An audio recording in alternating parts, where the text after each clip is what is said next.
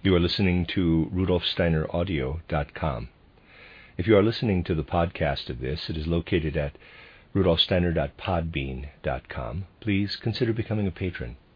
As well, there are two publishing houses, steinerbooks.org in America and rudolfsteinerpress.com in England, who are the sole publishers of Steiner into English and have given me permission to do these recordings.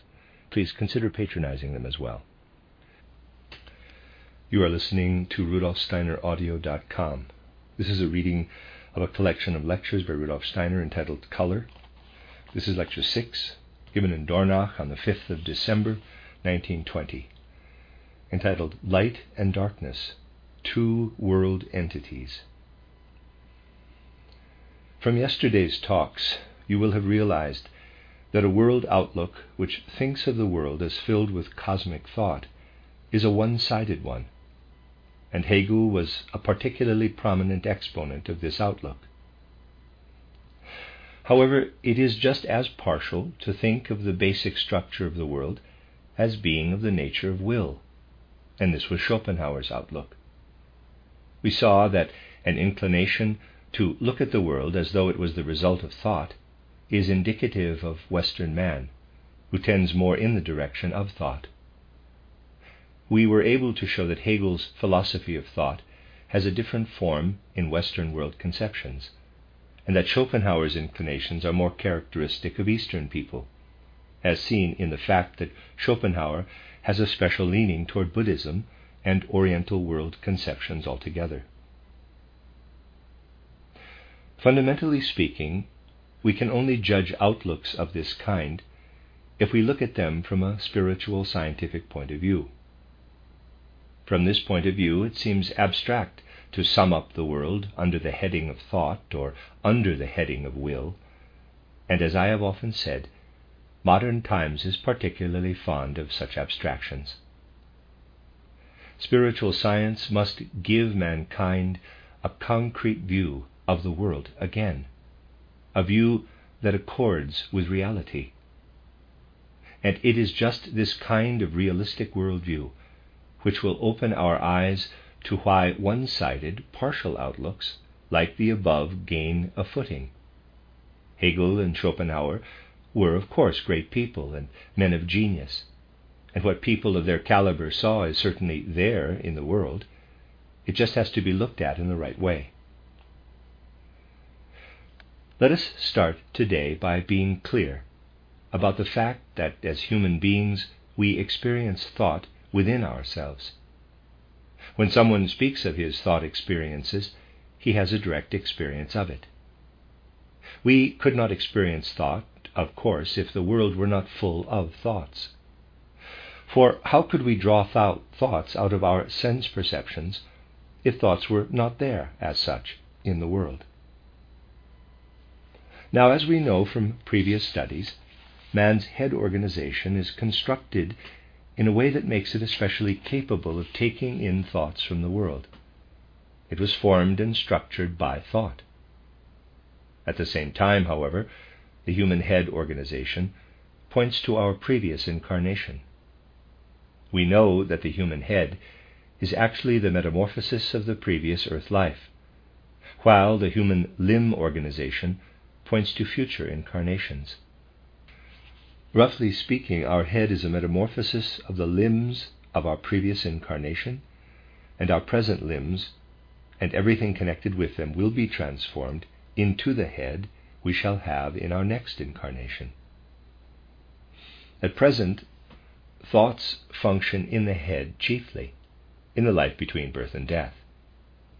As we have seen, these thoughts are also the metamorphosis of that which was achieved as will in our limbs of a previous incarnation. And the will which is active in our present limbs will be transformed into thought in our next incarnation.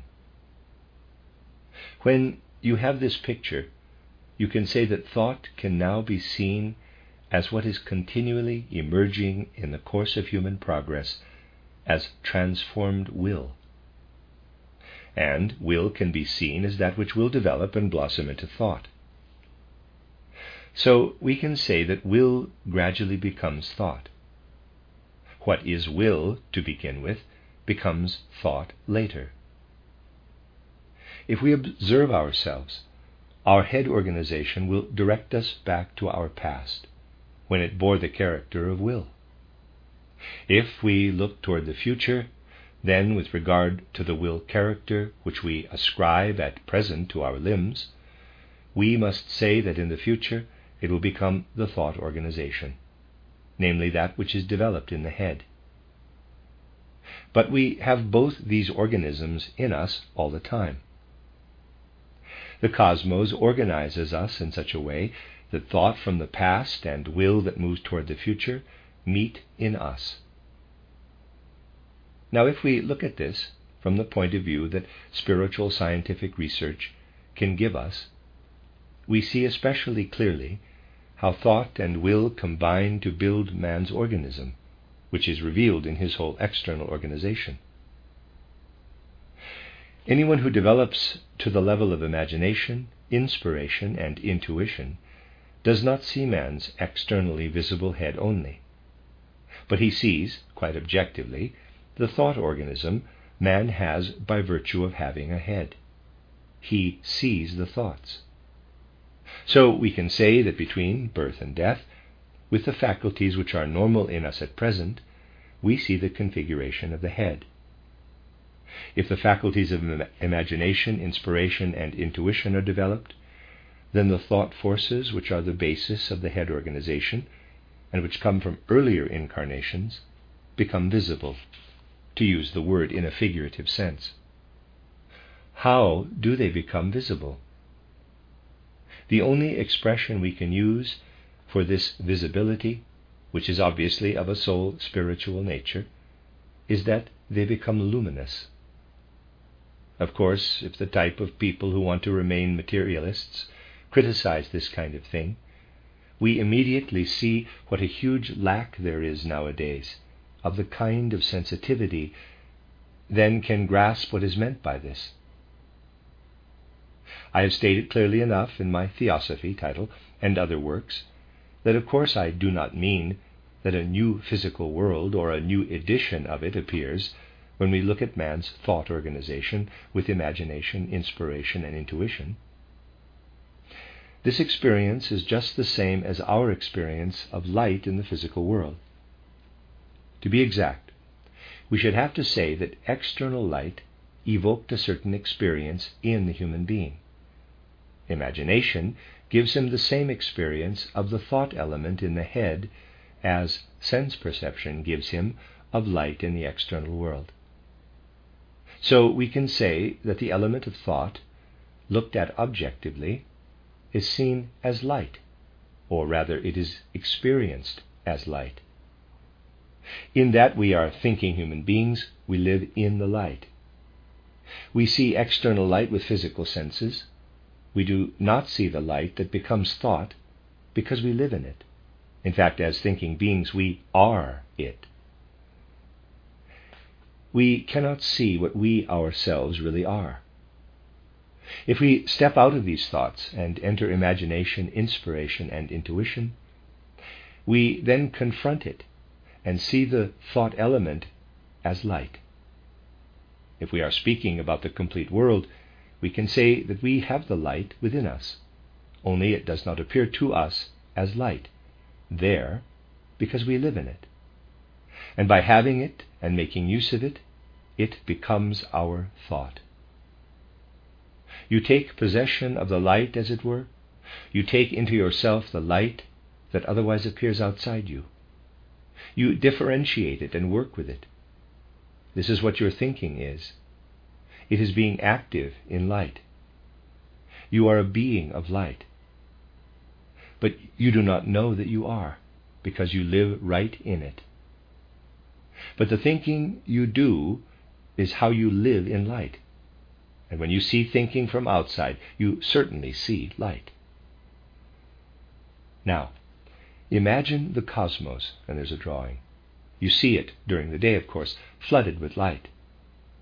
But now, imagine you were to look at the cosmos from outside. And now let us do the opposite.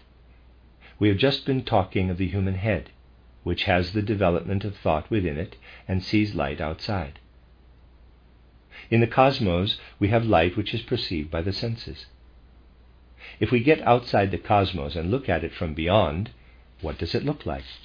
Like a web of thoughts. The cosmos seen from inside is light, and seen from outside is thought. The human head seen from inside is thought, and seen from outside is light. This way of thinking of the cosmos can be extraordinarily useful and instructive if you want to go into it and make use of it.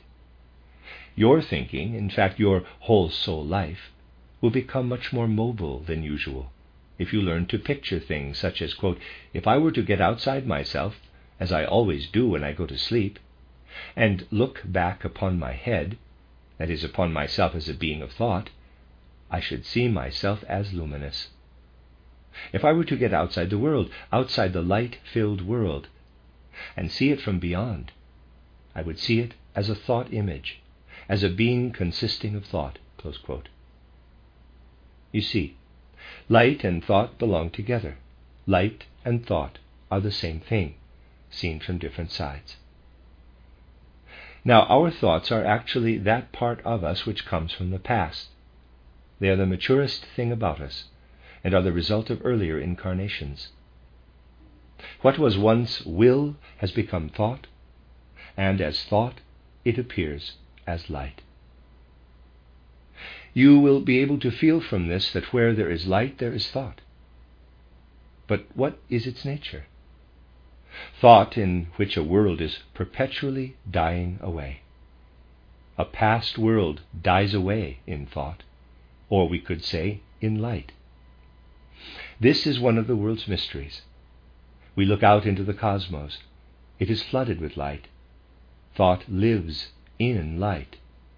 But it is a dying world that lives in this thought-filled light. The world is perpetually dying away in the light. When a person like Hegel observes the world, he observes the continuous dying away of the world. People who are drawn to the withering, dying, fading element of the world become men of thought. As it dies away, the world becomes beautiful.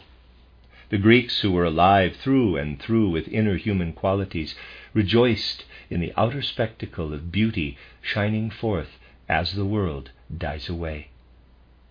For the world's beauty shines in the light as this world dies away. The world will not be beautiful if it cannot die, and as the world dies, it shines. Thus what comes forth from the light of the constantly dying world is beauty. This is how to look at the world qualitatively. Galileo is the first person in modern times to look at the world quantitatively, and at the present time people are especially proud if they can explain natural phenomena by means of mathematics, the deadest part of things. And whenever it is possible, science does it this way. Hegel certainly made use of richer concepts than mathematical ones for understanding the world, but he was attracted to what has reached its maturity and is dying. I would say that Hegel looked at the world like a person standing in front of a tree in full bloom, just when the fruit is about to form but is not yet there, and the blossoms are fully out. That is when the power of the light is active in the tree, light-born thought. This is the way Hegel looked at all world phenomena. He observed life in its fullest flowering, when things had reached the end of their development and were in their most concrete form. Schopenhauer took a different view of the world. If we want to examine Schopenhauer's impulse, we must look at the other pole in man, at what is beginning. This is the will element, which is in our limbs. Our experience of this is the same as our experience of the world in sleep, as I have often mentioned. We experience the will element unconsciously. Is there some way of looking at this element of will from outside, as we did with thought? Let us think of the will in human limbs. If we were to look at it from the other side, from the standpoint of imagination, inspiration, and intuition, what would be comparable there to our seeing thought as light. What does will look like when we see it with the developed power of clairvoyant vision? In this case, too, we can also experience something externally. When we see thought with the power of clairvoyance, we experience light, luminous light. When we see the will with the power of clairvoyance, it becomes denser and denser and becomes substance. If Schopenhauer had been clairvoyant, this being of will would have stood in front of him as an automaton, consisting of matter, for on the inside, light is thought. Let me read that again. If Schopenhauer had been clairvoyant, this being of will would have stood in front of him as an automaton consisting of matter, for on the outside, will is matter. On the inside, matter is will, just as on the inside, light is thought. On the outside, will is matter, just as on the outside, thought is light. This is why I could say in previous talks that when people delve down mystically into their own will nature, those who pretend to be engaging in mysticism, but are really seeking their own well-being, the worst kind of egoism, these would-be mystics believe they will find the Spirit. Yet if they went far enough with this inner search, they would discover the real material nature of man's inner world. For it is nothing other than delving down into matter. If you delve into the nature of the will, you discover the true nature of matter. Present-day philosophers of nature are merely imagining things when they say that matter consists of molecules and atoms. You find the true nature of matter when you enter into yourself mystically. There you find the other side of will, which is matter. And in matter, that is, in will, you discover basically a world that is constantly in a state of germinating and beginning. You look out into the world, and there you are surrounded by light. In this light, a past world is dying away. You tread on hard matter, and the world's strength bears you up. Beauty shines forth as thought in the light. In the shining of beauty, the world of the past dies away. The world rises in its strength and its power, but also in its darkness. The future world rises in darkness, in the element of matter and will. If a time came when physicists were to take the truth seriously, they would give up speculating about atoms and molecules and would say, quote, "The outer world consists of the past, and what is inside this does not consist of molecules and atoms, but the future," close quote. And if people were ever to say things like, quote, "The past shines visibly into the present, and concealed in the past is the future," close quote, they would be speaking correctly. For wherever we look, the present is always a combination of the activity of past and future. The future actually lies in the strength of matter. The past radiates in the beauty of light. Light having the meaning of revelation of any kind. For what we mean by light in this context also appears in sound and in warmth, of course. Man can only understand what he himself is if he sees himself as a seed of the future enveloped in what comes from the past, the light aura of thought. One can say, quote, "From a spiritual point of view, man is the past to the extent that he has an aura of beauty. Yet this aura of the past is enveloped in the darkness which accompanies the light from the past, and this carries us forward into the future," close quote. Light is the element that shines to us from the past, and darkness points to the future. Light has the nature of thought, darkness of will. Hegel had a leaning to the light that is revealed in the growth process and in the ripest blossoms. When Schopenhauer observed the world, he was like a person standing in front of a tree and who is not actually enjoying the magnificence of the blossoms, but has an inner urge driving him to wait for the moment when the fruit begins to swell. He rejoices over the power of growth. It eggs him on and makes his mouth water at the prospect of the peaches that will develop out of the peach blossoms. He turns away from the element of light toward what appeals to him from within, to what develops from the light nature of the blossom and can melt as substance in his mouth and develop as fruits for the future.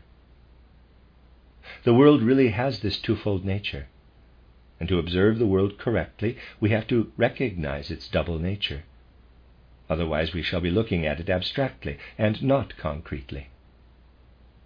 If you go and look at the trees when they are in bloom, you are actually living from the past. That is, when you look at the world in spring, you can say to yourself, quote, "What the gods have wrought in the world in past ages is revealed in the blossoms of spring." Close quote. And when you look at the maturing world of autumn, you can say, quote, "A new deed of the gods is beginning. Things are withering, which are capable of further development and which will evolve into the future." Close quote. It is not a matter of creating a picture of the world through mere speculation, but of understanding the world with the whole of one's inner being. You really can grasp the past in plum blossom and feel the future in the plum.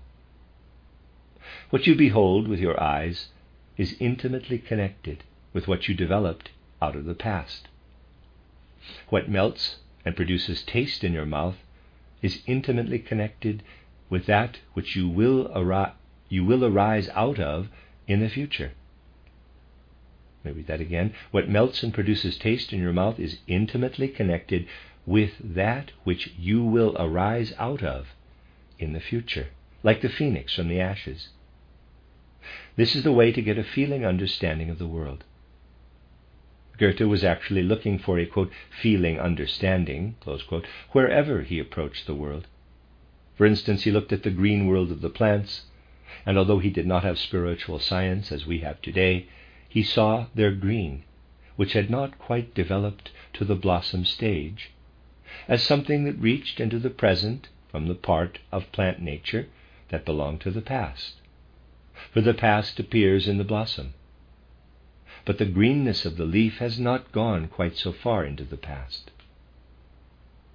If you look at nature's green, it is not, as it were, completely dead, not completely taken hold of by the past. See green in drawing. What points to the future, however, comes out of the darkness. Where the green shades into blue, there is the future element in nature, blue. On the other hand, where the past element is, where things are ripening and being brought to the blossom stage, that is where we find warmth, red. Where light does not only become brighter, but becomes inwardly permeated with strength, which passes over into warmth. We should actually draw all that this way. Here is green, the plant world, and Goethe would feel it this way, even though he did not bring it to the stage of spiritual or occult science.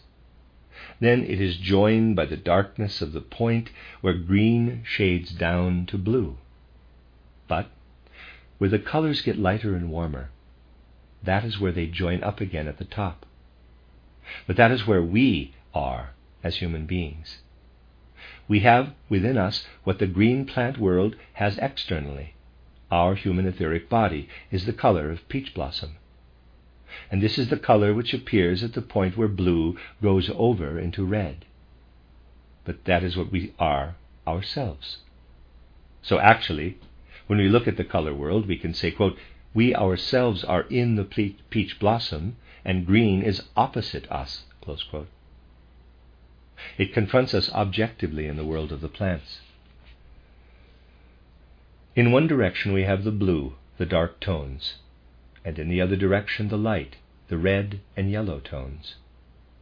But because we are in the peach blossom, living in it, we can perceive it just as little in ordinary life at present as we can perceive thought as light.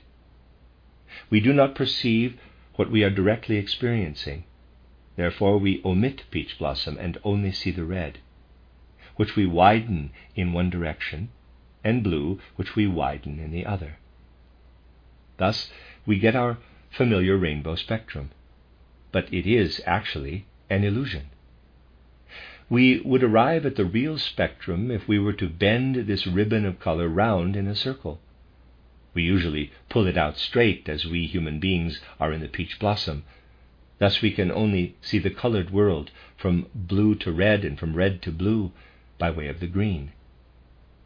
If we could look at it from this point of view, every rainbow would be a closed circle, a cylinder with a circular section. I've mentioned this last point precisely in order to show you how spiritual Goethe's observation of nature was. In his scientific work, Goethe may not have had spiritual science, but his natural science entirely corresponded with spiritual science. It must become very real to us today that the world, including man, is composed of a combination of thought light, or light thoughts, and will matter, or matter will, and that these in innumerable variations and combinations constitute the real world that confronts us. We must think about the cosmos in a qualitative way, not merely quantitatively. Then we shall come to understand it. This cosmos is composed of both elements, a continual dying away, the past dying away in light, and a future arising out of darkness. The ancient Persians, from out of their instinctive clairvoyance, gave the name of Ahura Mazda to what they felt as the past dying in light, and Ahriman to the future in the dark realm of the will. So you see, there are these two world entities, light and darkness. Light with its living thought and dying past, and darkness where the will germinates and the future comes into being. When we get to the point of seeing thought, not in the abstract but as light, and will not in the abstract but as darkness, even as something material, and when we come to see the warm side of the spectrum connected with the past and the material, the chemical side connected with the future, then we shall stop being abstract and become concrete. Then we shall no longer be such dried up, pedantic, intellectual thinkers as before, for we shall know that what is doing the thinking in our heads is actually the same thing as the light that shines about us. Nor shall we be such one-sided people that all we feel for the light is joy, for we shall know that light contains death, a dying world. Light can give us a feeling of cosmic tragedy. Thus we get away from mere abstraction, mere thought, and come into an element of movement. And in darkness we can see the part of the future that is coming into being. We even find in it the element that incites passionate natures like Schopenhauer. In short, we go from the abstract to the concrete. Cosmic images arise before us in place of mere thoughts and abstract will impulses. That is what we were going in search of today. Next time we shall follow the track of the surprising reality we discovered today, thought becoming light and will becoming darkness, and go in search of the origin of good and evil. We shall penetrate from our inner world into the cosmos and look for the reasons for good and evil. Again, not in an abstract religious realm, but we want to see how we can break through to a knowledge of good and evil, now that we have made a start with understanding the light aspect of thought and the dark aspect of will. More about this next time. The end of Lecture 6.